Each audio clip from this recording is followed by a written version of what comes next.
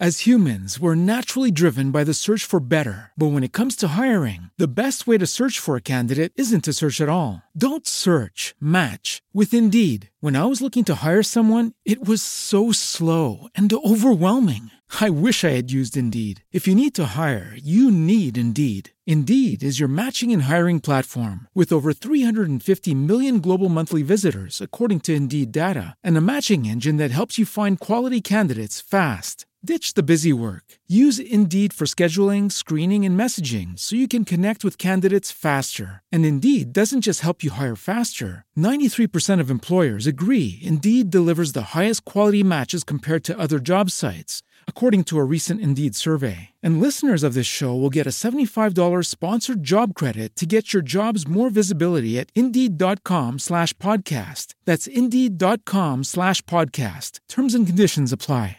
Temple University is ranked among the top 50 public universities in the U.S. Through hands-on learning opportunities and world-class faculty, Temple students are prepared to soar in their careers. Schedule a campus tour today at admissions.temple.edu/visit. Welcome back to Homeschool Podcast, you guys. Thanks for tuning in once again. I really appreciate it, as always. I'm excited for this episode. We have a comic in here who's an awesome friend of mine. I'm excited you're here. It's been... I've been wanting to get you on for a while. Oh, I'm happy to be here. Yeah. And I ran into you at the store, and I just popped in my head. I was like, oh, awesome. Why didn't I hit her up? And then, so anyway, I'm glad that you're here. But before we get into too much into it, well, say her name too, Carmen Morales. Well, I gotta get to that, bro. Yeah, but I gotta read the sponsors first. All right, I know. I'm just saying. Should you read the whole spiel? I'll welcome her in when it's time.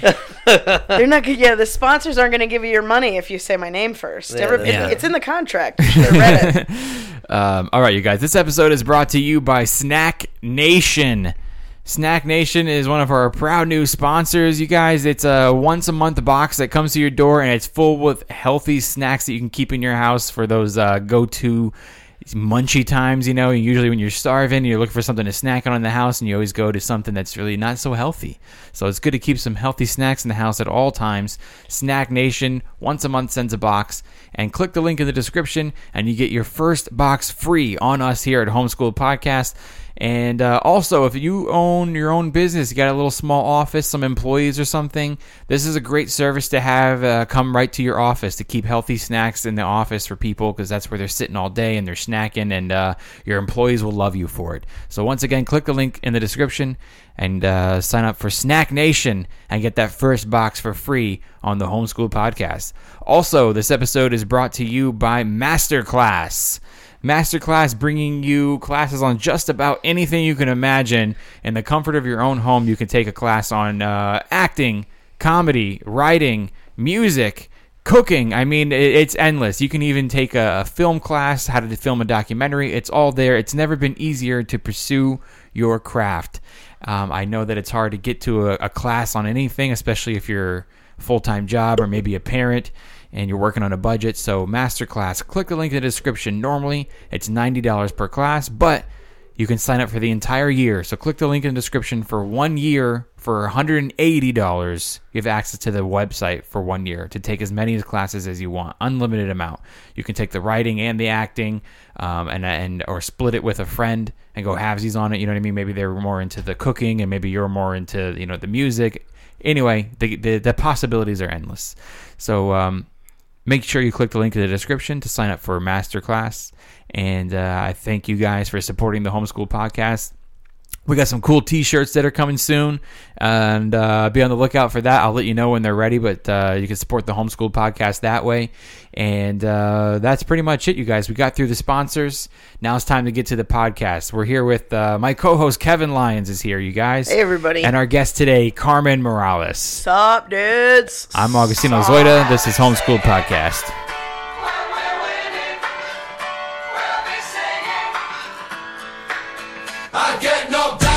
When's the last time you heard this song? It's been a few years. Yeah. It's been constantly playing in my head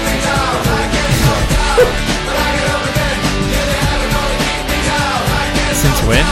since it was released. It was just so catchy. It's just been in my head ever since then. Right? Yeah. It's a good song. Well, I don't know about that. It was fun. It was a fun song for the time being. It's such a fun sounding song it sounds like a cry for help. The song sounds like a cry for help, like an alcoholic. It's like, I need a fucking meeting. Has anyone ever done an acoustic cover of that? I bet you could do it. You can find it on YouTube. I bet you someone's done it. Absolutely. Yeah. I bet you someone's done anything that you think. It's probably true. Whatever you think of, it's been done. Man, Carmen Morales, thanks for being here today. Hey, thanks for having me. Like I said in the beginning of the podcast, I've been thinking about it for a while. Like, I should have her on. I mean, that always happens, right? There's just so many people here, and everybody's always doing stuff. It's always just like, oh, yeah. Yep. And then you just, so many people end up being fleeting thoughts. Yeah. Because there's so much to think about. And it happens to me a lot with the podcast, too. Like, it'll pop in my head. Like, I'll see somebody on Twitter or Instagram, and I'll go, I should get them on the podcast. Like, out of sight, out of mind type thing. So when you see them, you go, I should get them on the podcast. And then when I'm thinking about guests I want to have on the podcast when I'm booking the week, I go, I can't think of anybody. Yeah. I can't remember them. You know what I mean? And that's just pretty much the way that it works. But you've lived here for a couple of years now. Yeah. And 2 years, I think. Has it been 2? Maybe 2.5, I think, now. Originally from Florida. Mm-hmm. Yeah. Not by choice, just my parents. Right. There, yeah. I don't know if that was their choice either. I mean, yeah. They both moved there, so I think... Are you Cuban? Yeah, Cuban, Spanish, and Italian. That's a good combination. If you like passion and abuse, yeah. Both sides. Yeah. All 3 of those have that in there. You like it in here? Los Angeles? Yeah. Yeah, I think it's fine. I mean, there's plenty of things wrong with it. There's plenty of wrong with it. But I think it's fine enough. I think it's unique in the sense that you can see... It kind of mimics the idea of a third world country in that you see the richest of the rich people and the poorest of the poor people not very far from each other. Yeah. That's a really good way to explain that. It's absolutely accurate. Yeah, because you can see somebody in there. It's clearly as night and day, like right there. Yeah, right next to it. You can see a Tesla right next to a man taking a shit in the street. Yeah. Yep. So. Yeah, whatever energy the Tesla is saving from the planet, that guy just took it back. Yeah. And I think the guy shitting in the street is actually saving more energy by not taking up any electricity at all. That's very true. He doesn't use any electricity. And then toilet paper. If I could really sum it all up, is right next to the guy shitting in the street, next to the parked Tesla, is a almost naked woman taking a picture of herself in front of painted wings on a wall. That's hilarious. That's Los Angeles all summed up into one photograph. Fuck, that's so true. I was talking. It was Brad Williams. I was talking to Brad Williams last night. We were at the Ice House, and I don't know what brought it up, but we were talking about Adam West, and somebody in the room didn't know that he was dead, and we were talking about, bro, he died. You didn't see the bat signal in the sky that night? You know what I mean? We were busting his balls, and then we just started talking about how interesting of a place that we live, that the mayor can just decide, I'm going to shoot a bat signal, up in the air, and then we were talking about over an actor. Yeah, but what I got it to was that downtown Los Angeles is actually very similar to Gotham City. Yeah. Oh, okay. How so? Just the crime and when you just look at it at night, like that's what it feels like. When you were a kid growing up watching all the Batman movies, I mean any of the Batman movies, you name which one, and think about Gotham City, you can just picture like downtown LA. I mean, I guess you could do that with almost any city because it looks a lot like New York. I was just gonna say, it looks like a city. Yeah. I think that's the whole. It looks like a shitty city at nighttime. At night, it looks like a scary like there's just it's dirty. Crime goes down there. Yeah. I think that's any city. I guess. I mean, every place I'm sure has a shitty place, but that's what it's come to me. If you didn't come here for stand-up opportunities, which I imagine that's why you came here. Mm-hmm. Yeah, for sure. If you weren't... I was 50-50. It was like very much of a coin toss. Between here and where? Here in New York. Mm-hmm. Of course. But I think... I still think I'm down the middle of it. I don't think I care either way. There's just less snow here. Was that the ultimate reason? No, the only reason that I came this way was because at the time when I was moving out here, I was with a dude and he wanted to come out here. So I was like, all right, fine. I was on the fence anyway, so I didn't care either way. Yeah. I knew people in both places, so every time I go to New York, people tell me to move to New York. And then when I came out here to visit out here, people were like, you should move out here. And I was like, Right, of course. Yeah. Everybody thinks they're in the spot. Right, Trying right, to justify the decision that they made. But then again, New York comics always end up having to come out here too. So That's it's like, very true. That's very true. Like, it happens less the other way, unless you're like doing the Daily Show or a specific show that Yeah. films over there. those two cities are the biggest stand-up cities, so that's why everybody always thinks, which one should I go to between those For two? sure. And but we're still probably the biggest like industry. Yeah. Like, you know, right? Like you said, New York eventually comes here. Mm-hmm. It's inevitable. Yeah.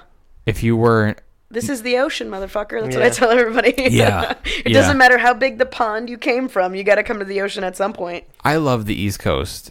Oh, me too. I don't like New York though.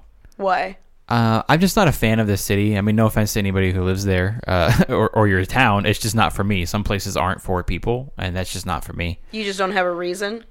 I mean, I don't want to shit on someone's city, but I just No, just, like. you're not shitting on it. You're just telling you people Yeah. why it doesn't work for you. So why doesn't it work So for you? I'm originally from Los Angeles. That's where I'm from. Oh, so And- you're a pussy, is what you're saying. I mean, if we're gonna get into it, Like, just I don't know. I don't like the commuting on the subway. I don't I don't like how crowded it is and out in the streets. You know, I don't like that.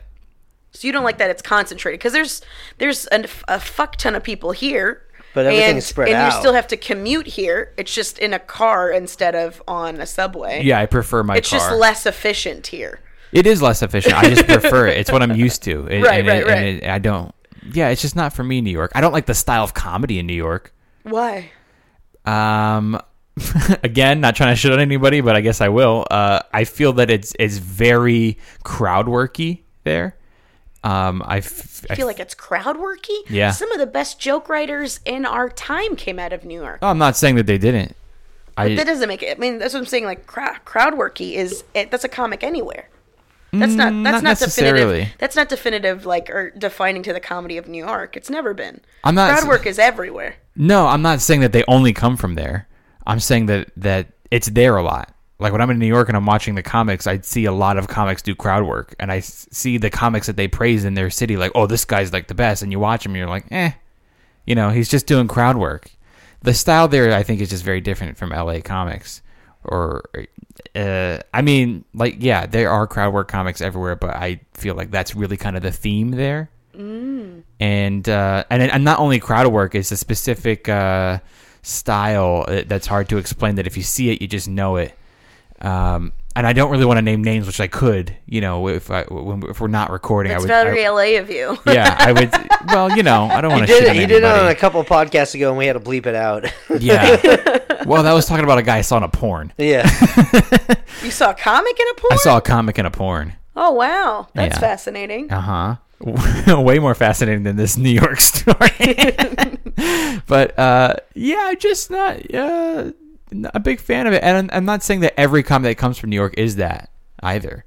Well, because that's just not Yeah, true. that's not And true, it's, yeah. and I love New York comedy. I feel the exact opposite because of that, because of like people like out here being living in so much fear. Everybody, because the industry's here, everybody here is so scared of what's going to happen if they mention someone's name, or if they, you know, or if they are aggressive or actually have a legitimate point of view. You know what I mean? Without it being a fucking TED Talk, you can't make fun of everybody's here is so sensitive. fear driven. Yeah. It's not even. I don't even know if it's sensitive. I think they're just so motivated by fear. Whereas people in New York, because it requires so much for you to just fucking survive, not live, but just survive, that they genuinely don't have room to give a fuck about these things. But because Los Angeles is so much easier to live in that. You know, you're not constantly bombarded with, you don't have people constantly touching you all the time, and you don't have to, like, you don't have to literally crawl over people just to get to work every day. That it's like, there is something freeing to be like, I don't fucking care. You really can't do anything to me. Yeah. Yeah, I grew up on the East Coast too, so I totally understand that. Mm-hmm. I understand where that came from. And when I moved out here, it was such like a culture shock. I remember just walking down the street and somebody was across the street, and they just looked at me. They're like, "Hi." I'm like, "What the fuck do you want?" I'm like, Right. "You're not even on the same side of the street." Like, just Well, keep see, I going. have a different experience out here, is where people don't do that. Oh, really? Yeah, it's just more like you know what I mean? Like, they just don't want to be bothered unless you're complimenting them. That's the only, like, everybody's they are the center of their own universe, and God forbid they acknowledge anyone else exists. And that's one of the things that I find annoying. Whereas in New York, is they don't give a fuck if you exist and don't bother them. Like, it's just so much. Which I respect more, Well, you guys are more like talking about people, like the public. Yeah. Yeah.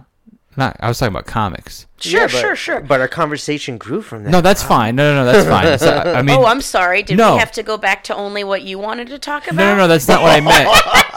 That's very LA comic of you. No. because no, that's fine if you want to take it to the people, but I don't want to get it mixed up though, because I'm not saying that I like LA people or I prefer them by any means. Right. Because we're just talking about the But you audiences. prefer LA comedy? I've never heard that. I never prefer heard the of style of LA comedy than New York. which is what, apathy? I mean, No. like what? Like that is a stereotypical. And it's not even LA comedy. It's not LA comedy because everyone hears from somewhere else. So you can't really even call it LA comedy. All the But that's what I'm comics are saying. from I'm saying somewhere like else. comics specifically from Los Angeles. No, what are there 5 of us? There, you know what I mean? No, I'm not saying that. I'm saying the comedy that it's accepted here, the style. Like you can bring your own style from your city here, and it could be great, or it may just not fit in, and you won't get booked. So it's what's accepted here. Like I like the style of comedy that's accepted here. Like, but that's not just one style. That's what I'm saying. Is like it Los isn't. Angeles. It isn't just one style, but comparing to New York, I feel like there is a New York style of comedy, and I prefer it here than there. Oh, all right. You know what I'm saying? Like, it's just Yeah, I don't You're know. not really You're making not- a good case, but I mean, fine. Well, You know, like, he's not trying to explain which one's better. It's just like what he prefers. Like, well, you know. neither one I'm saying is better. It's just I don't like it, and Uh-huh. I don't feel comfortable with But that there style. are also New York comics that are here that aren't or that don't do crowd work or whatever it is that you're talking about. Sure. Like Los Angeles, because the industry is here, all those kinds of comics are here. But I'm talking about comedy that is specific to Los Angeles, that it's like people who started comedy here, came up in comedy here doing 3 minutes at a time. To me, I don't like that because it seems like a quilt of comedy versus somebody who works the road more and has a 45-minute set and has something that's breathable and that's like this person is building an hour. It isn't just like, this is my 3-minute set and here is my other 3-minute set and this is another 7-minute set. Like, it's just like you can really tell in specials on who's done more time than others. And Yeah, I mean, sure, right. right. Longer sets, So Yeah. like that to me is a Los Angeles specific thing Yeah. that I don't like. Right. Because I like a just like a good story. I love an arc. I love I love you taking me through a conversation or your line of thinking, and it's really hard to do that in 3 minutes at a time. But then again, you have your Mark Normans, who is again a brilliant joke writer, who maybe there isn't as much of an overarching, but again, he's New York. He's not crowd worky, and he's an incredible joke writer. So he's not even a good example of what you're talking about. No, But yeah. he is a quintessential part of New York comedy. Sure, yeah, Mm-hmm. yeah. But again, I'm not saying that everyone's like that from there. I feel like that you think that's what I'm saying.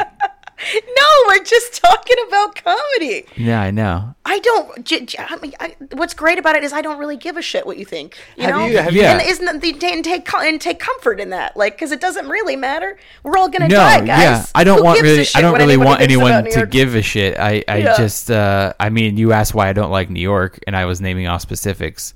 So you don't like New York comedy, the city. So you I- don't like I- you don't like public transportation. Yeah. And you don't like crowd work.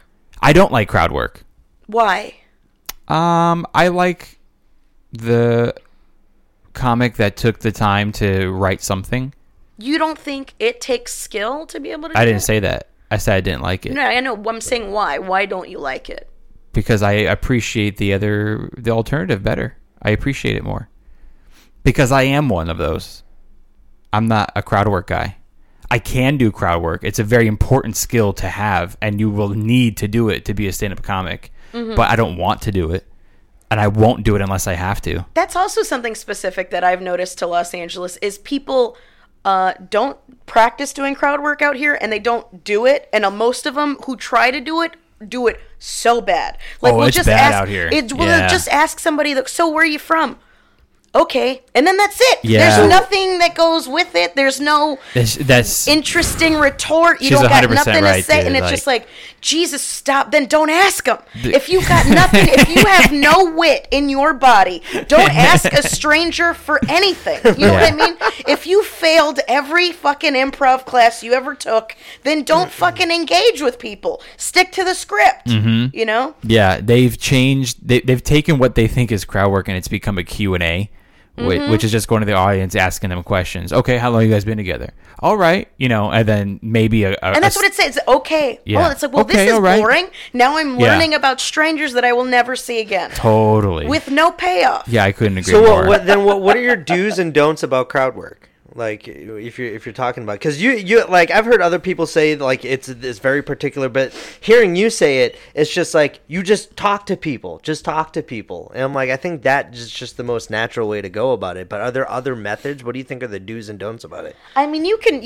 Well, there's different kinds of crowd work. If you want to do where are you from? What do you do? Like, are you gonna roast this guy? Is that what you're setting up, or are you doing like specific crowd work, which is like, how long you guys been together? Oh, that long? Anybody else been together longer? Because you're gonna go into a bit about relationships and blah blah blah blah blah. Like, are you doing it to set up a bit? Or are you doing it because you're fucking eating a big fat cock and you want to engage with people and be like, hey, see, I'm a person. I'm not just flailing up here. I got some chops. I got something to offer. There's plenty of different ways or reasons to to do crowd work. You know what I mean? And there's different kinds of crowd work too, where it's also like you can, you can, like, I recently had to do a show where I was performing for a computer engineering conference. So it was a room of like 200 dudes, maybe four to six women in the whole thing.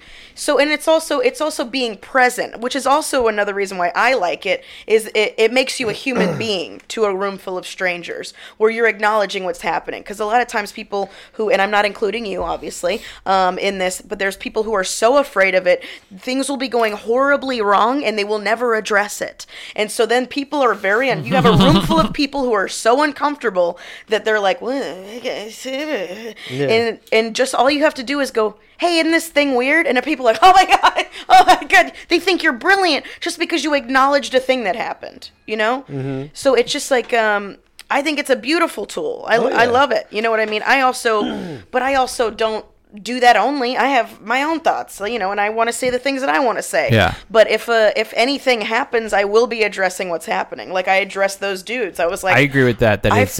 It's a beautiful tool. Yeah. Absolutely. And I think you need to have it. You need to have that skill and you need to have that tool. But that's exactly what it is a tool. Yeah. It's a tool that you absolutely have to have. And there are some people who are masterful at it, who it's just like, oh my God, how did you even come up with that? Mm-hmm. Like, and I've done things like that where, and I'm not trying to suck my own dick here, but I have, and I think everybody has, where like, where the fuck did I pull that out of? You know what I mean? Like one time an Amber Alert went off during the show and I riffed an entire bit about it. Mm-hmm. Or I've gone on stage, 2 cocktails and a joint in, and man, I will just riff an entire bit. I will just come out of my own head, will come up with a joke I'd never said before, and it works. And I'm like, where the fuck? I haven't been able to write a new joke in the last 2 months. Where the fuck did that just come from? Yeah. And it's just because I'm being honest about a thing, but doesn't it always come to you in the heat of the moment? The best stuff come to you on stage. Sure. Always. Sure. But that also might have come from because, in a moment, I'm like, what's your fucking story, dude? Why are you looking at me all cockeyed? You know what I mean? And just addressing a thing that's happening, because I also like to be honest with like how I feel. Like if somebody's making me uncomfortable, I'll zone in on you. Like, what's your deal? Why What do you got a fucked up face for? What are you mad at me? Do I owe you money? Why are you being so fucking weird? Just enjoy yourself, like, because that's the other thing too is there's so many pretentious audiences here. That's one of the other things that I don't like about this is my city. least favorite city to perform in. You like the comedy that is here, but you don't like performing here. I appreciate the comics. I don't like the audience. That's why I said, if you guys are talking about the people. I think your ideal city is like Boise, Idaho. Just go right there, Augustino, and just do your stand-up. I love performing all over. And I do love performing in New York, too. I really do like the audience. Yeah. So I'm not, so when it comes to people, it's a completely different story. Here in LA, you hit the nail on the head. It is completely pretentious audiences. Well, and I get it. I get they can see some of the best comics in the world on a regular basis. Yeah. Sure. But it's also but because the same reason how regular folk who come to a comedy show will be apprehensive about sitting in the front row, people sitting in the back row here think that this show is somehow about them because there's so many, again, like per capita, there's so many more narcissists in the city than any other city in the world, including New York. Like, people here because everybody thinks they're going to be famous, or because a larger portion of the entertainment industry is here. So you'll have a room full of people who, maybe who have never been fucking told no before. You know what I mean? And those people, because they're maybe thinking they're self-conscious about, like, it's like in their mind, they're always being filmed or something. So they just don't allow themselves to have fun or to genuinely let go. So then you end up in these shows where people are just like, and it's just like, what the fuck? I can't tell you how many shows I start off with, nobody fucking likes you. Nobody likes you right now because you're thinking so much about yourself. You're not allowing yourself to have a good time. You're not allowing yourself to have any fucking joy enter your life. Like, you came to a comedy show. You came here, you paid money and are asking us to make you laugh, and you're not allowing that to happen. Like, what kind of fucking psycho are you that you came to a place that says comedy venue on the front of it, and you're like, nope, no joy for me. Like, go fucking kill yourself. Go get him, Carmen. I love it. Keep going. I love it when there's something that's been bothering somebody and it kind of like, and they zone in and they know how to pick on it and they just let loose. Like, that's my favorite thing. It's bothered us for a very long time. Yeah. And we've got stuff held in, and they don't understand the concept of what a stand-up comedy live performance is. They just see like Instagram posts and are like, well, people go out to clubs and it looks fun, but when they go, they don't really understand the concept. Like, they're like, I'm here, we bought tickets, but they're not in the right zone of appreciating a live performance. I mean, Los Angeles is the place where we get paid the least amount of money for what we do, and we get appreciated the least for what we do, and it's just it has to do with everything, and it's just a perfect storm. It's the pretentious people, it's an overload of like comics trying to get on stage. So here you beg for stage time. And for free, when you go out on the road anywhere, you're getting paid for spots. It's all around like the worst place to perform. If you have merch, you don't sell any here in LA, right? I mean, I do. If I'm doing a club, I absolutely do. You try. No, but I sell merch here. There's no way you sell as much as you do on the road. I mean, it depends on the show. I mean, there's some shows on the road I don't sell a lot of merch. Like, it just depends. I don't think that's necessarily true. You don't think it's true that you don't sell as much merch here as on the road? I have had good merch weeks here. What are you saying, here in LA or in California? In LA. Where do you sell merch in LA? When I've done Flappers in Burbank. Yeah? Yeah. Were you headlining though, or you just did a spot? No, I was featuring. Is you featuring? What do you have? A shirt? Yeah, I sell T-shirts, I sell buttons, I sell shot glasses. Oh, I'll really? sell whatever the fuck. You did okay. Oh, you guys, we need to get some shot glasses. That's what we need bro. to do. That's cool. I like that. Yeah, bro. I haven't seen those people selling. Also, I always see buttons and T-shirts, but shot glasses, why the fuck not? Right? Listen, Burbank, you can't even include as LA people. Burbank is its own county. Yeah, I mean, it really is. It's its own city. It has its own police department. No other. Everything else is LAPD. Flappers is very supportive too. The audiences, like, They also don't... you asked them. I can sell merch here. That's, no, and that's considered an LA club if you leave Los Angeles. Right. That will be considered LA. But like at the Comedy Store, I probably wouldn't sell merch. Right. I've tried it. I've tried it. To sell merch at the Comedy Store? Yeah, I've tried it. Yeah, no, I probably wouldn't do that. Yeah, it's pointless. I have sold like CDs, but it's like nothing compared to what you make on the road, you know. I don't have luck with it. I mean, it's different if I go to like Bakersfield, you know, and you do a gig out there or something like that. No, but one time in the main room, I think it was one of the nights where I had my own show, and you know, I went last and I did this. I tried to sell shirts or something, and it didn't go that well. You know, I mean, on the road, it's like when you go to a city that doesn't have a comedy club on every corner like they do here, they just appreciate it so much more, you know, when you go to a different city. And that's what I meant. It's like the people here are spoiled. And I remind them of that. When I go up at the store, I remind them. I go, you fucking spoiled motherfuckers. I was like, you have some of the best comedians in the world that you can see on any given night of the week. Isn't it ridiculous? You know what I mean? Whereas like the poor schlub in fucking Paducah, Kentucky, no offense to anybody that lives in Paducah. I mean, I'm probably going to die in a hotel there at some point in my career. But like, it's like, that's the fucking, like, that's the thing that's amazing that like you're gracing them with your... They don't appreciate it. Yeah, like you said, and those people in those small towns, they're listening to, like, more than ever, they're listening to podcasts, and they're just like, I wish I was in LA so I can see, like, you know, Rogan or Burr pop into the store on a fucking nightly basis. I mean, I see it all the time at the store. Exactly. People go on vacation and come to Los Angeles just to go to the Comedy Store. Exactly. That's like the destination. That's the whole reason where they pick their vacation. You know, it was like, it's not like Universal Studios. No, it's the fucking Comedy Store for a lot of adults now, bro. They're like, oh, maybe we can see Rogan, you know, Ron White. It's fucking unbelievable. The audience is that the LA population does not appreciate it. They do not appreciate it. But the store audiences are pretty fucking cool, though, because everyone that's in there is there. They're giant fans of those comics, though, too.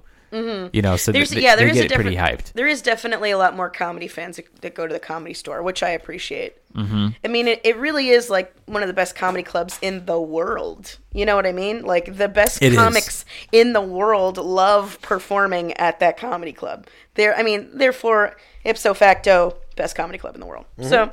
Yeah, I would say it is the best comedy club in the world, and it's just greatly managed now. You know, for sure. 10 years ago wasn't as greatly managed. Oh yeah, I mean, I'm sure you've heard stories. You know, you work there. Yeah. But I mean, it's just so greatly managed. Not only do the best comics love performing there, but it's just they know what to do with the talent. You know, they know how to treat talent. There's also a talent coordinator that like legitimately cares. She absolutely cares. Yeah. You mean he? Well, I was talking about one in particular, but yeah, they all care. Like it's just. It's unbelievable. Like, you go to clubs and they don't know how to treat the talent. They're just like so disrespectful, and it's almost like you have to suck everybody's dick when you're a comic. You know what?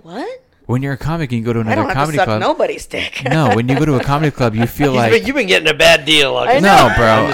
I mean, figuratively speaking, you have to kiss ass.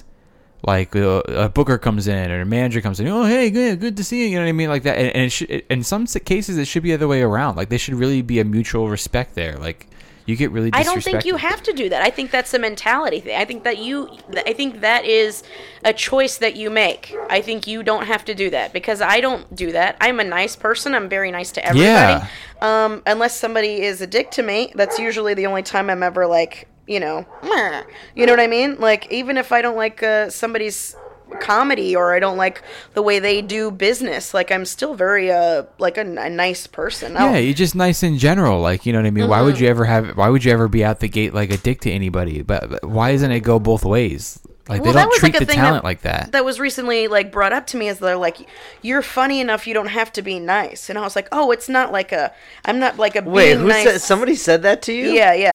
As humans, we're naturally driven by the search for better. But when it comes to hiring, the best way to search for a candidate isn't to search at all. Don't search, match with Indeed. When I was looking to hire someone, it was so slow and overwhelming. I wish I had used Indeed. If you need to hire, you need Indeed. Indeed is your matching and hiring platform with over 350 million global monthly visitors, according to Indeed data, and a matching engine that helps you find quality candidates fast. Ditch the busy work. Use Indeed for scheduling, screening, and messaging so you can connect with candidates faster. And Indeed doesn't just help you hire faster. 93% of employers agree Indeed delivers the highest quality matches compared to other job sites, according to a recent Indeed survey. And listeners of this show will get a $75 sponsored job credit to get your jobs more visibility at Indeed.com/podcast. That's Indeed.com/podcast. Terms and conditions apply. With the Lucky Land Slots, you can get lucky just about anywhere. This is your captain speaking. We've got clear runway and the weather's fine, but we're just going to circle up here a while and get lucky. No, nothing like that. It's just these cash prizes add up quick. So I suggest you sit back, keep your tray table upright, and start getting lucky. Play for free at LuckyLandSlots.com. Are you feeling lucky? No purchase necessary. Void where prohibited by law. 18+ terms and conditions apply. See website for details.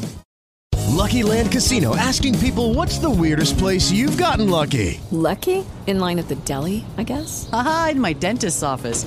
More than once, actually. Do I have to say? Yes, you do. In the car before my kids' PTA meeting. Really? Yes. Excuse me, what's the weirdest place you've gotten lucky? I never win and tell. Well, there you have it. You can get lucky anywhere, playing at LuckyLandSlots.com. Play for free right now. Are you feeling lucky? No purchase necessary. Void where prohibited by law. 18+. Terms and conditions apply. See website for details. Like, you're funny enough, you don't have to be nice. Man. Because like, shit is that to say? Because it's super common for really unfunny people to be really nice. You know what I mean? So that's why there's like an unwritten rule. They're like, oh, how's that comic? And you're like, super nice guy, really fucking sweetheart, which is your nice way of saying they're not funny, you know? And so it's just somebody being like, hey, you're funny. You don't have to do that. And it's like, oh, I just am that way. That's not like, you know, but at the same time, like, I don't think you have to kiss ass, because I don't kiss ass. You know what I mean? I'm not gonna. No, kiss ass is a poor choice of words. I was just describing suck dick because I don't want you to think that I literally was sucking dick. But I had an instance like that. I remember like a few years ago, I was out on the road with a friend of mine, and there was an industry person that came to see them. And at the time, like, it was like after a show, and him and I were like playing a game, or I think we were playing either a pinball or playing fucking Golden Tee or something after a show. And I had had a couple cocktails, and I was like, we were cutting loose. Like, it was just comic fun time. And then this industry person showed up, and then I was incredibly uncomfortable because, like, you know, I was like, oh, now I have to act a particular way because this person is here, and da-da-da-da-da. Like, it was... And I got so worked up about it, like I had to like go cry in the bathroom and shit like that because I was so put off by this. And I talked to my friend about it, and he was like, "You have to remember that whoever it is, they have nothing without us." Mm-hmm. So they like, if you like, the power dynamic is it has to be a mutual thing, or they will not respect you. So if you feel like you have to kiss ass, they're not gonna. So I get that. I think that's what the friend of mine was trying to say to me, is that I'm funny enough, I don't have to kiss anyone's ass. But but I'm also just nice. So it's like, you know what I mean? I get what he meant in that sense. I get what he meant in that sense. Yeah. Sorry, what? Okay. No, I was saying I hate unwritten rules like that. Like, it's kind of stupid. Like, seriously, if you're a nice person, you're a nice person.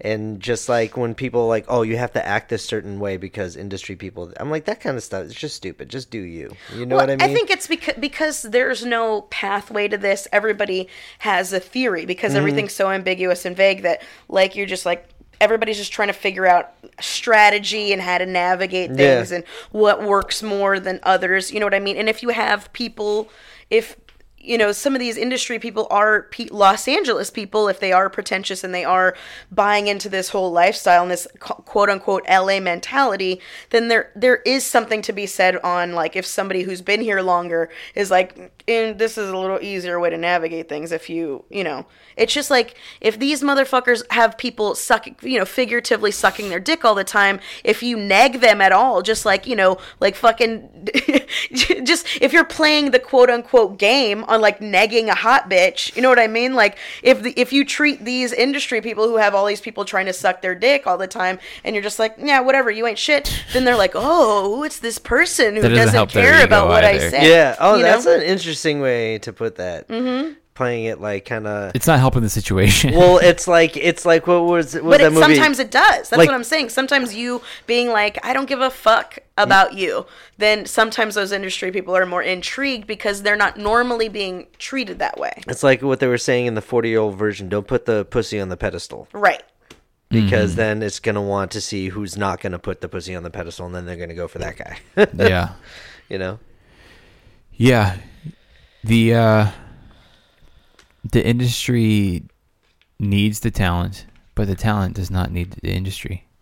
Well, not anymore. Yeah. I mean, that's the whole Andrew Schultz angle where you can build your own shit and you don't need anybody. Well, even before any technology or anything, I mean, of course, we don't need industry, but industry's nice. You know, widen your options and you know, open great doors and things like that. But if there was absolutely nothing, there's nothing to stop me from performing live. You know, there's nothing for stopping me from grabbing a cart box and standing on it in the middle of the street and performing for people. There's also nothing shitting stopping next you. to a Tesla. There's also nothing stopping you from killing people. I mean, that doesn't. But it's like depending on what you want out of this is what makes the difference, and whether industry is significant to you or not. I think it is. You think what is? Industry is significant to me. Okay. But you were just saying that you don't need industry to do it. I don't need it. I could still do what I want to do. My point is, at the end of the day, I don't need it. I want it. Mm-hmm. But it's not like I'm going to stop being a comic if they never give me anything. Right, sure, exactly. You know, I don't have them right now. And is it making me is it making me any less than a comic? You know? Right. But who doesn't want it? Who doesn't want like all these opportunities and doors and things like that? But I mean, you can just not give them to me all fucking day, and I'll still fucking find a way to be on stage. Sure. I think it also. I think that's also something that there's something to be said about you figuring out what you don't want, because then that makes this seem way less overwhelming in general. You know, like somebody coming to terms with the fact that they don't want to be a comedy writer, man, that eliminates a lot of things that you need to be worried about, you know? What don't you want? What don't I want? Mm-hmm. I mean, there's a lot I don't want. Really? A lot I don't want, yeah. I don't want to, I mean, I don't know. I mean, there's plenty. I want to be a comic. I want to make a lot of money. I want people to come out to hear what I have to say. That's what you want. That's what I want. So what? So take who's a comic that works right now that you really look up to? Probably, preferably a bigger name, like a well-known. That I look up to, in that what, you in really what way? That you really would like their career. You love their comedy, like you admire their. Well, I mean, there's a ton of them that if have. You can narrow it down careers. To one. I don't really have favorites. It's never been my thing. I never had a you favorite can't think band. of one that you really like. I never had a favorite movie. That's never been working right now. What about a female comic that you really like what they've done with their career? I mean, there's a bunch of them, but take one of them, and what about their career would you look at and go, well, I don't want that part of their career. I don't want that part of their career. I don't know. That's a strange question to be like to look through other people's careers and be like, ew, I don't like that. I don't know. I never cared enough to look through other people's careers and been like, no. I mean, I guess I'm probably never like, gonna be. Do you want your own TV show, or do you just want to just blow up and just do stand up? I would be open to a TV show, sure. But if it was, you know, I would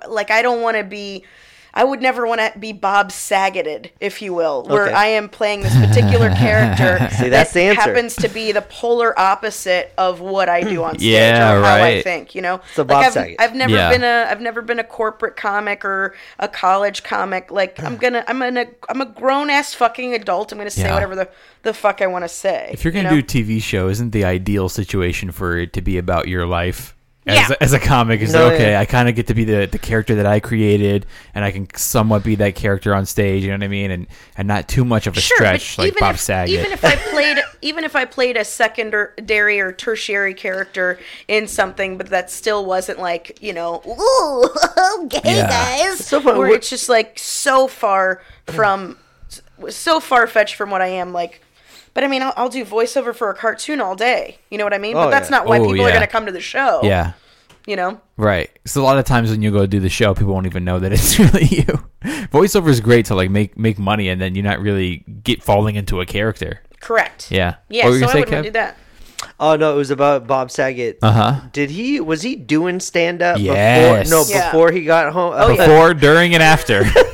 So do they recommend Bob Saget after seeing his stand up, or were they just like he just auditioned and he's like, oh, he's great, and then they find out he just that auditioned. He's an and actor, he looked bro. apart. Yeah, he did both. That's funny. But just imagine, like, he's like, and he's I'm just headlining the imagining, improvs. like, oh, we have this new family sitcom. We need a wholesome dad. Bob Saget. He talks a lot of dirty shit, but no, he just went in. He just went in as an actor. You know, funny. It is funny. You get a little bit more leeway, I think, in movies. Like if you're a character in a movie, you can, you know what I mean? It doesn't really stay attached to you on stage. Because they only see you for 90 minutes to 2 hours. Whereas like they saw Bob Saget every week for 6 years, 10 years, however many fucking seasons there was of Full House. Like, so you fall in love with a character, and then when you go see a live performance, you want that character, and that person is not. It's the same thing like with Everybody Loves Raymond.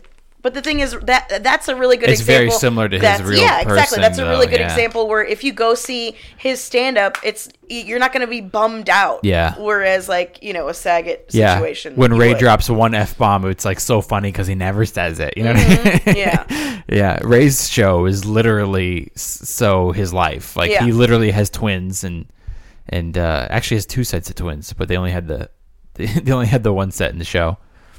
He has he has one set and then he has an extra kid. He has 4 kids. Yeah, you're right. He doesn't have 2 sets of twins. You're right. He's got twins and he's got the daughter. Then he has another younger son. Right? Yeah. So in the show there's 3 kids and in real life it's 4. But yeah, basically it's based off of his real life. So I think his youngest son wasn't born yet when they did the first season. So right. There was just the 3 kids and they just kind of left it that way. Yeah. His is like. Did you see his new special? I did. Did you like it? I did. I really liked it. I thought it was beautifully shot. I thought it was done really well, and I think with Ray, I mean, you know what you're getting, like you said. He's. I don't think he's like the biggest beast in stand-up comedy. Like, oh man, that guy crushed it. But I think he's really, really funny, and it was just shot really well. I really appreciated it. Yeah. For sure. I feel bad for your audience because do people just only ever talk about comedy on here? Now I feel bad.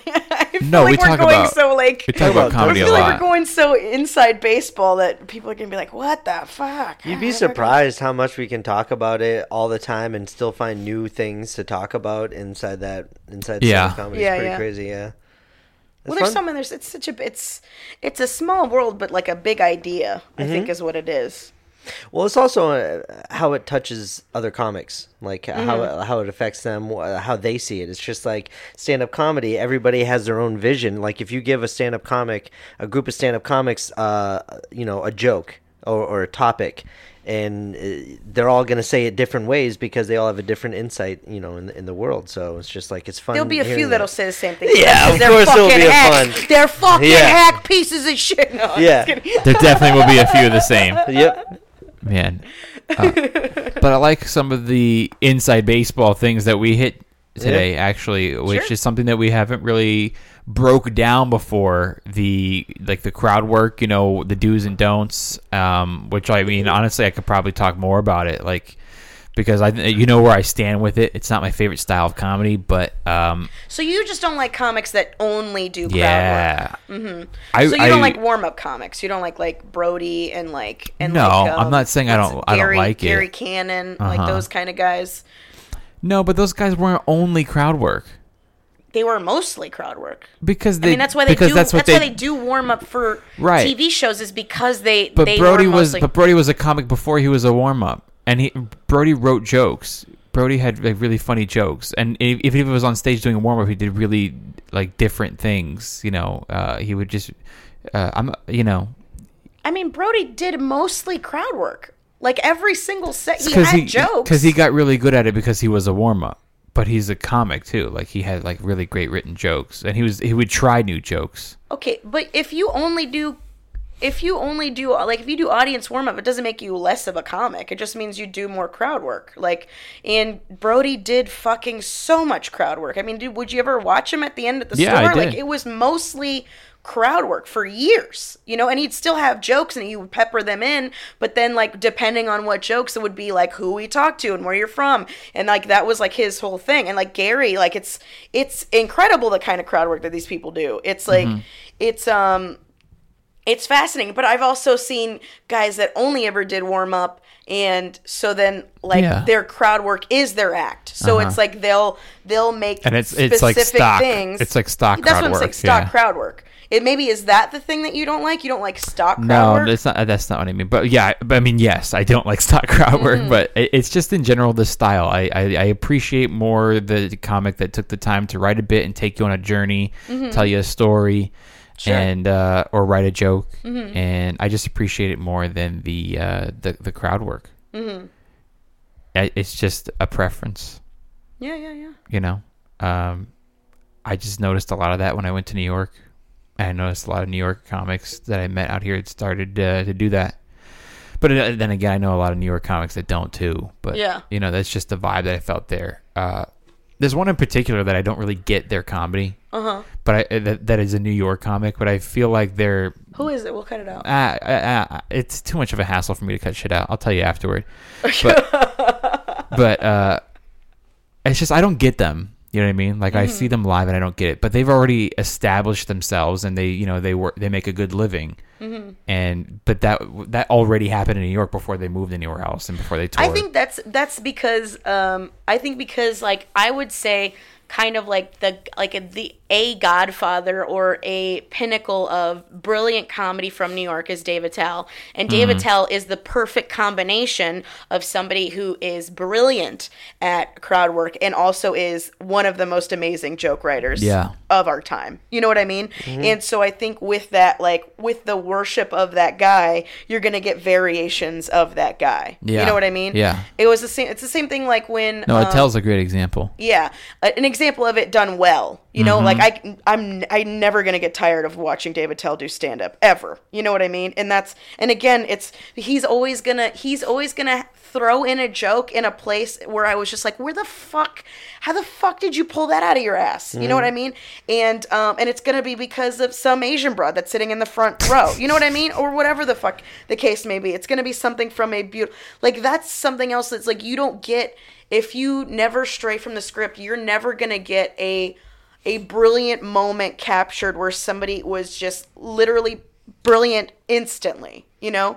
And so that's part of the reason why I love it. You know what I mean? Yeah. And I think it's like so very cool. organic. It's almost like the most organic you could get with stand-up comedy. It's taking the best and, I mean, to some people, the only good part of improv, right? And taking that and putting a legitimate punchline on it. If you took improv, the entire entity, and put a punchline on it, you know what I mean? Where it's not just like, oh my God, I don't even know. Let's see, where are we? We're in Fiji. Give me something that fits in a bread box. Let's see, toenail clippings. All right. And instead of like, without even having that structure of just having one thing and then you creating an entire narrative based on one thing, that to me is it's the ultimate brilliance. I have noticed this though about myself, and I wonder if anyone else can relate. That's a performer. When I'm as a stand-up, when I'm performing, if something pops into my head that I did notice something in the room, sure, and I don't say anything about it, it fucks up my whole entire set. If I was trying to keep to my material and I saw something, like let's say, like you said, the Asian lady in the front row, right? Yeah. If something funny, if something popped in my head, if I don't address it, it fucks up the rest of my set because the whole time I was in my head. You're thinking about the thing. I'm thinking about the thing, and I should have just said it. That means you're not being present. It's the same exact thing of that. And that's what takes me away from being present is the fact that I saw something and I didn't say it. I think that there's there's nothing worse than red lighting yourself, you know, and going like, nah, don't say it. Just what if it doesn't go anywhere? Just fucking keep to your material, you know. But now you've already gotten in your own head so much, and now you're not present. Well, that's so you might as well have just said it. Because that's all fear. All of that, what if it doesn't go, what if it, blah, blah, blah, Yeah. blah, all that stuff is fear. So where if you just go, the you know, being, and I don't know if it comes from confidence or time or whatever the fuck, but the you going, fuck it. And then you say the thing, even if it doesn't go anywhere, who gives a shit? You know what I mean? Yeah, the not give a shit feeling is just, I think, what takes you to the next level as a comic. To not give a shit like that. Like, you know, now if I think of something, I just greenlight it. You know, right? I don't usually do crowd work, but if something pops in your head, I say just fucking greenlight it. Yeah. You know, because you're gonna ruin everything. Well, that was what was excruciating. Like people who are like refuse to do that.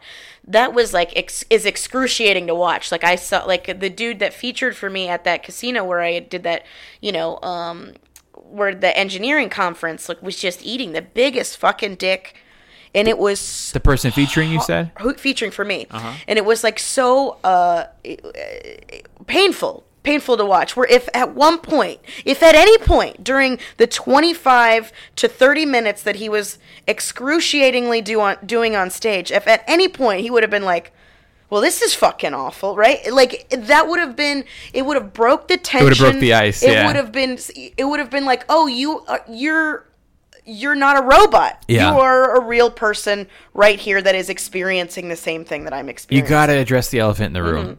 Like I asked the entire audience, I was like, an engineering, like I was like, is anybody here on the spectrum? Like, but statistics wise, some of you guys got to be into model trains, right? Like just by odds, you know. And again, like, and that was the other thing too. Is like, of course I busted. You know, Of course I did crowd work. Like, why wouldn't I? I was given a unique opportunity to have a being in a strange situation, to be one of 5 women in a room full of like 250 dudes. Like, I'm gonna mention it. You know what I mean? Like, and I probably didn't have to, but I wanted to. Yeah. You know, and I'm not gonna not. You're not gonna not what? I'm not gonna not mention it. Sorry. Do it. Yeah. That sounded like there was more to that. I'm not gonna not. Part of my duties are to. Yeah. Are to what, Dwight? Are to what? Yeah. I just had something and I fucking drew a blank. I didn't even smoke today. Do you perform differently when you're high? I don't perform high. Why? I won't smoke when I go on stage. Why? I lose my memory really bad when I smoke. And I'll forget my set. See, that's one of those things where it took me a minute to get to a point where I could. Like, I remember when I used to, if I smoked before I went up, I would just bomb.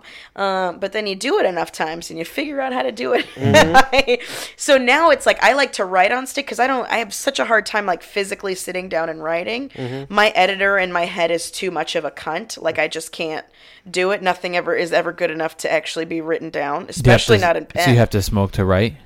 I don't have to smoke to write, but I like to write on stage because when you're on stage, you don't have time to edit as much, or whatever you're editing has to happen so fast. Yeah. Something has to be greenlit because I have to keep fucking talking or I'm going to die, right? So it's like, that's easier for information to come out. So I like to go up, like, again, like maybe a cocktail, 2 cocktails, and, you know, maybe 2 one-hitters.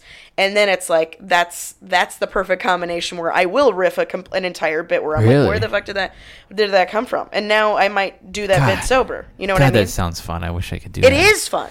It is fun, but you have to allow yourself to, you have to become more comfortable with, because that's the other thing too. The downfall of that is I will jump around. Like, I'll do pieces of bits. I won't do entire bits. I'll forget a callback. You know what I mean? It does fuck with your memory. Obviously, it's marijuana, but at the same time, like, because you allow yourself to use that part of your brain that happens when you're fucking high. You know what I mean? To be creative or be goofy, or maybe allow yourself to go down a rabbit hole, and whether it goes somewhere or not, it doesn't matter. I really, at this point, I'm keeping with what I know, and I really like going on stage, not on anything, and the feeling of just natural feelings of just being like scared or nervous, or you know what I mean. I like those feelings, and then the crowd reaction. I just like being sober when I do it. Yeah, but everybody's different. And well, yeah, I like to try new shit because I like to, yeah. I like to because if you don't take any risks, you're only gonna ever do this same thing the same way forever. Yeah, no way am I doing that. No way you're doing what? It's doing the same thing forever. But that's what I'm saying. Like if you refuse to try anything new ever, then it'll never be anything outside of this experience that it is right now. Oh, you're saying the smoke? Yeah. Oh, I'm saying don't be scared of it. I think you should still do it high. I just don't want to. I just don't want to. Start with an open. I've done it before. That's what I'm saying. I've done it before, and I know what you're saying. Like I could get used to it, but I don't want to get used to it. I like it. I like the way I do it now. I like the feeling now. I get high enough from the stage, but then again, sometimes I go like, oh man, I wish I could just be high and remember everything. But I like the way it is. Well, that's why you record your set. That's my whole thing now. Especially if I go up high, I will record it and act like that. Those are the sets I like legit will listen to. Yeah. Because you're supposed to record your sets and then listen to it anyways. But if I go up high, because then I did the other night. I riffed an entire set. I did one joke in 10 minutes. That was pre, and everything else was all extracurricular, all my own thoughts. And a lot of it was crowd work. So you would have hated it, Agostino. You would have hated my set, but it was all completely. When are you talking riffed. about? Because you don't like comics that do mostly crowd work, and that's yeah. what I'm But talking what about. set? Which set? This I would have hated it. That same one at the conference. No, the set I'm talking about right now, which is a set I did the other night, where I only actually did one joke, but I did 10 minutes of comedy and had a good 10 minutes of comedy, but it was all shit I pulled out of my ass. Yeah. Well, that's great. But are you going to take any of it and make a bit out of it? Go back, listen to it, and then actually write it into a joke? Yeah. Right. Well, I riffed a joke. I got no problem with that crowd work then. I have no problem with it. But then, how are you going to know that? If you see somebody going up and doing shit off the top of their head, you don't know if they're working. That's true. So then what do you hate? Bada bing. How do you know what they're going to do with it? There's a difference between crowd work and riffing new ideas. But it was There's a giant difference. Crowd work. Wait, were you doing crowd work, or were you just making up stuff? Both. It was both. Okay. I made fun of a guy's mustache and the fucking did it, and then that turned into. Well, then yeah, thing. that's crowd work. I did, and then I made, but then it turned into a bit. Like without me fucking with that guy with the mustache, I would have never had the new bit that I have now. Yeah, but the mustache thing took you to something else. But it's not like you need the mustache guy to be there next time to do it. Right. Yeah, it was a bit to develop from it. Like, talking about someone's mustache is crowd work to him. You're back and forth with crowd work. But then eventually you stumbled on a bit. So that's riffing. So crowd work led to riffing. I don't mind riffing. Mm-hmm. I mean, if I go pay money to see you, like, $25, $30 to see you headline, and you come out and you're talking to the crowd the whole time, I'm pissed. But if I walk that into means that person created a unique show for that audience. It's just not. You're asking me why, and I'm just telling you what I don't like. It's just, but if you go to the comedy store or the lab in the improv, or you go up to the belly room and you see someone stop by and they're riffing, I don't mind. Mm-hmm. It's 15, 20 minutes, they're riffing, and then you go see them a month later and you're like, whoa, that bit is that's a fucking bit now. Like, I like that. I think that's really cool. Mm-hmm. I just don't like the whole, how long are you guys married? And then going into stuff about marriage and making fun of the audience and that shirt. What do you have? I don't want a whole 45-minute headlining set of making fun of and commenting on what people are wearing and how they're dressed and if they have a mustache. I don't want to see that for a whole show. Oh, I see what you're saying. Yeah. Okay. Yeah. I wish I could tell you the person's name so I can get specifics. Yeah. Because I have a feeling I know who it is. I don't even know his last name. I forgot. That's how big of a person this is. But I just know when I see them, I was like, you know what I mean? This is it. And they headline all the time. And every time I see them, that's what they do. Yeah. You know, so I won't tell you the name, but I'll tell you what they do. So they start off with crowd work right away. Make a living out of just, what's that shirt? Fucking, you know, like kind of like just making fun of people, basically. You know, roasting them. And I've seen this person go, you know, midway through their set, turn the house lights on. You already lost me. You know what I mean? Oh, yeah. Hey, DJ, turn the house lights on. Right. Then they turn the house lights so he can see more people in the audience. So you don't like Don Rickles?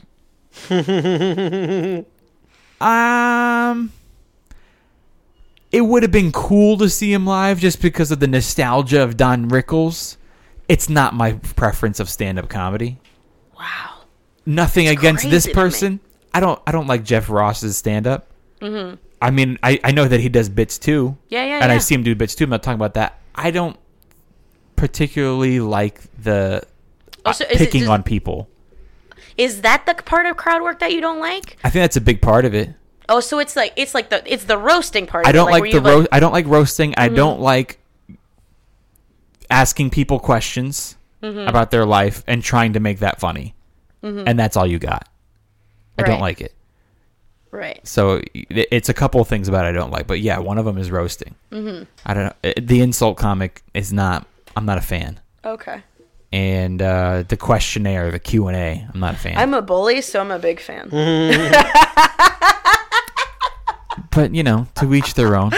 Just telling you what I don't like about it. But yeah, this guy was like, you know, turn the house lights on. Yeah, and then he like walked out into the crowd. And I thought to myself, he's doing this for maybe first 15 minutes of his act. Maybe it's like a, you know, this is what he does. He's the headliner. And then like he goes back up on stage and he's gonna no. He did this for 45 minutes. And he walked around. He walked around in the crowd. Oh, okay. And like started individually, you know, going to different groups of the crowd and poking fun of them and stuff like that. You know, I saw Joe Coy a couple of months ago. Mm-hmm. Joe Coy, I think, is a great comic, a great storyteller too. For sure. Writes great bits. I saw him live, and he came out and did crowd work for the first 20 minutes, but then got into some awesome fucking material. Mm-hmm. You know, this guy didn't. This guy just did only that. Mm-hmm. You know, and then I know a few other guys that just, you know, the first time you saw him do crowd, you're like, dude, it's so fucking genius. There was a time when I was younger that I wanted to be a crowd work comic because I thought it was so cool. Like, right. I thought it was just like, oh man, the guy. And then I saw the guy a couple more times. I realized it was stock. You know, and then like I just developed my own style and realized what I liked more. Yeah. And then later on, and then a couple of people who did crowd work themselves told me like, don't do crowd work because they saw me doing it. And that's not why I don't like it, but I'm like, why? And they would say, you know, I'm really funny and all that stuff. You watch me kill on stage doing crowd work. They're like, but, you know, Comedy Central just asked me to do a 30-minute special. This was a few years ago. And I was like, okay, so what's the big deal? He was like, they asked me to tell them what I'm going to say. Because, you know, when you do television like Comedy Central or like The Tonight Show, you have to write out what you're going to say and they have to approve it. Sure. And he goes, I told them I don't know. And they go, what do you mean you don't know? We need to know what you're going to say. And he was like, I don't know what I'm going to say. At all? Yeah. He goes, so I don't know what I'm going to say. He goes, I do crowd work. And he literally could not do the Comedy Central 30-minute special because of it. And I think it takes a lot of skill to be a crowd work comic. It's just not my preference. And it's not a goal of mine. It used to be when I was younger. Well, it's also stupid for somebody to tell you to not do crowd work because one time they didn't have any of an act to submit. Yeah. You should have jokes too. You should have had jokes too. But that's what they wanted him for. They went to the club and watched him kill, and that's where they were scouting and they saw him, and right. And then they kept watching him over and over again every night. Bro, you killed every night. But they was like, yeah, but you saw me doing what I do. Yeah. He's like, I got jokes, but I don't think that's what they were after. But then then just film him doing that thing. Like, it's not, I don't understand. So they don't want it. Then why Well, did they just want to know, like, if he's gonna. It wasn't the same as today. If they could have just given him the parameters of, hey, man, for our network, just don't do any of this stuff. Can you still do what you do, and then not do any of this stuff? I'm certain whoever that comedian is could have obliged, but that's they could have just recorded him for an hour and edited out whatever they didn't like. Yeah, that would be the most. They're gonna do that anyways. Yeah. That's what made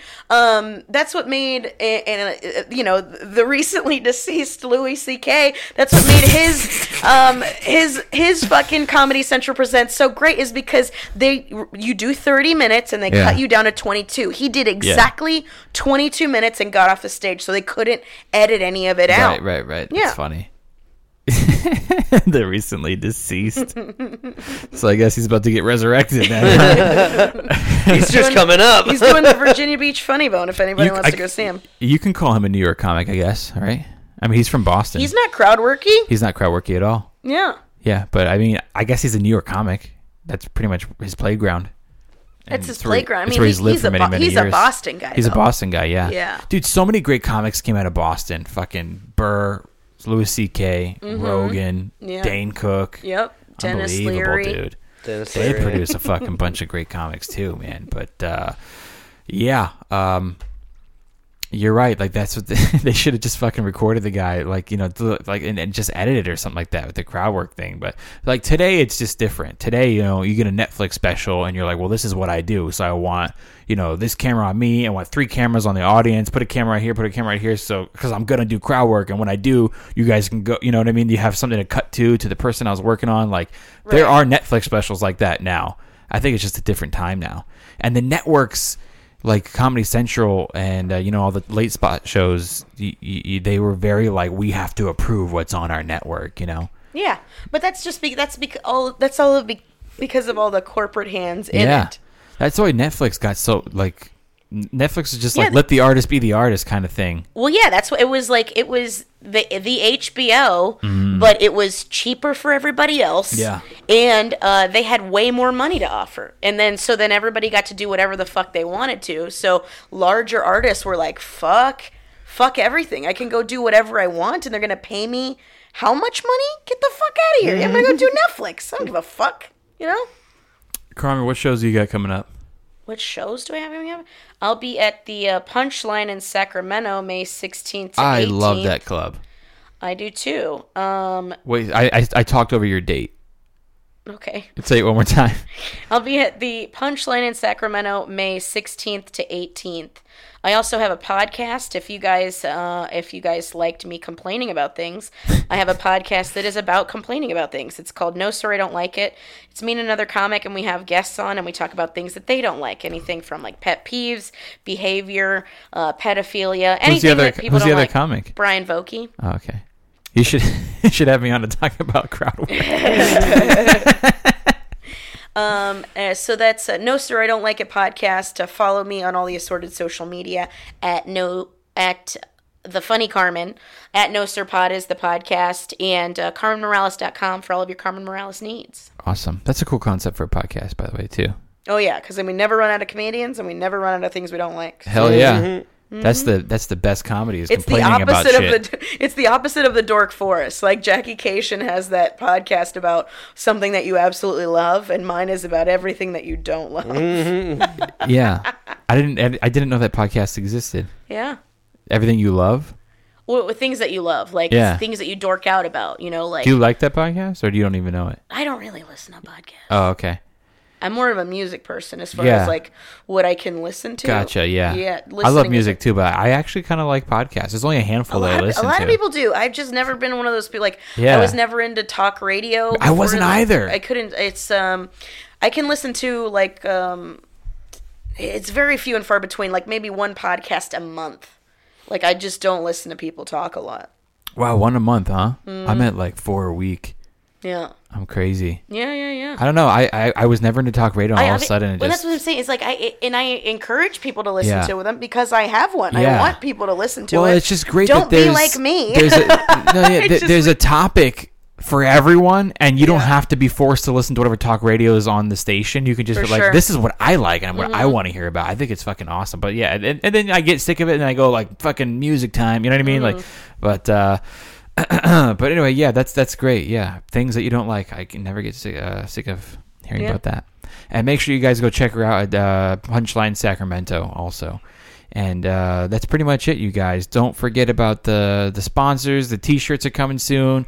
Masterclass, click the link in the description. Don't forget about Snack Nation. Click the link in the description or go to snacknation.com/homeschooled. And where am I going to be? Oh, April 10th, I'm at the Irvine Improv.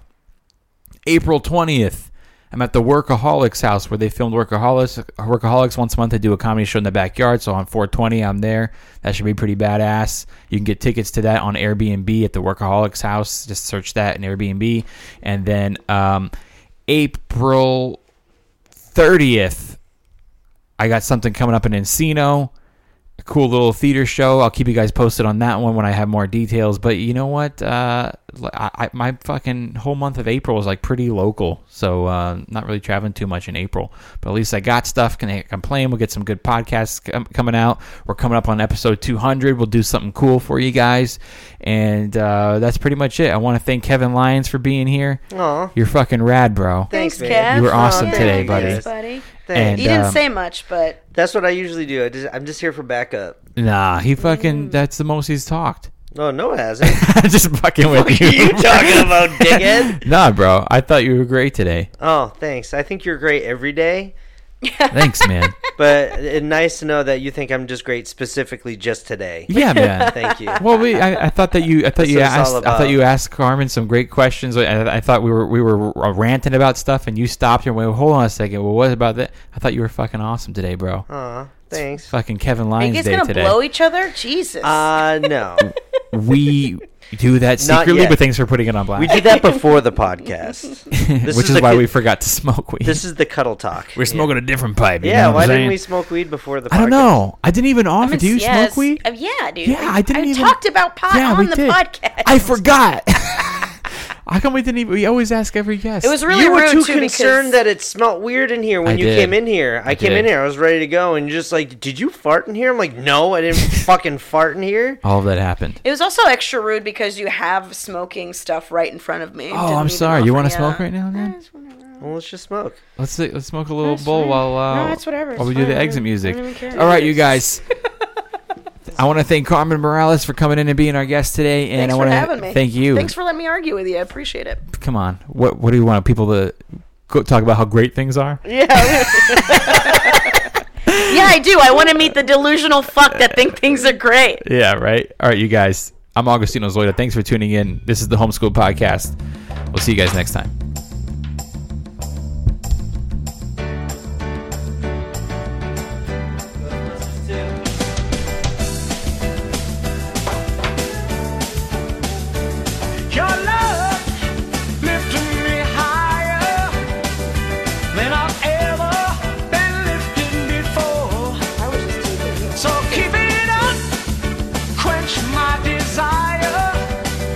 I'll be at your side forever.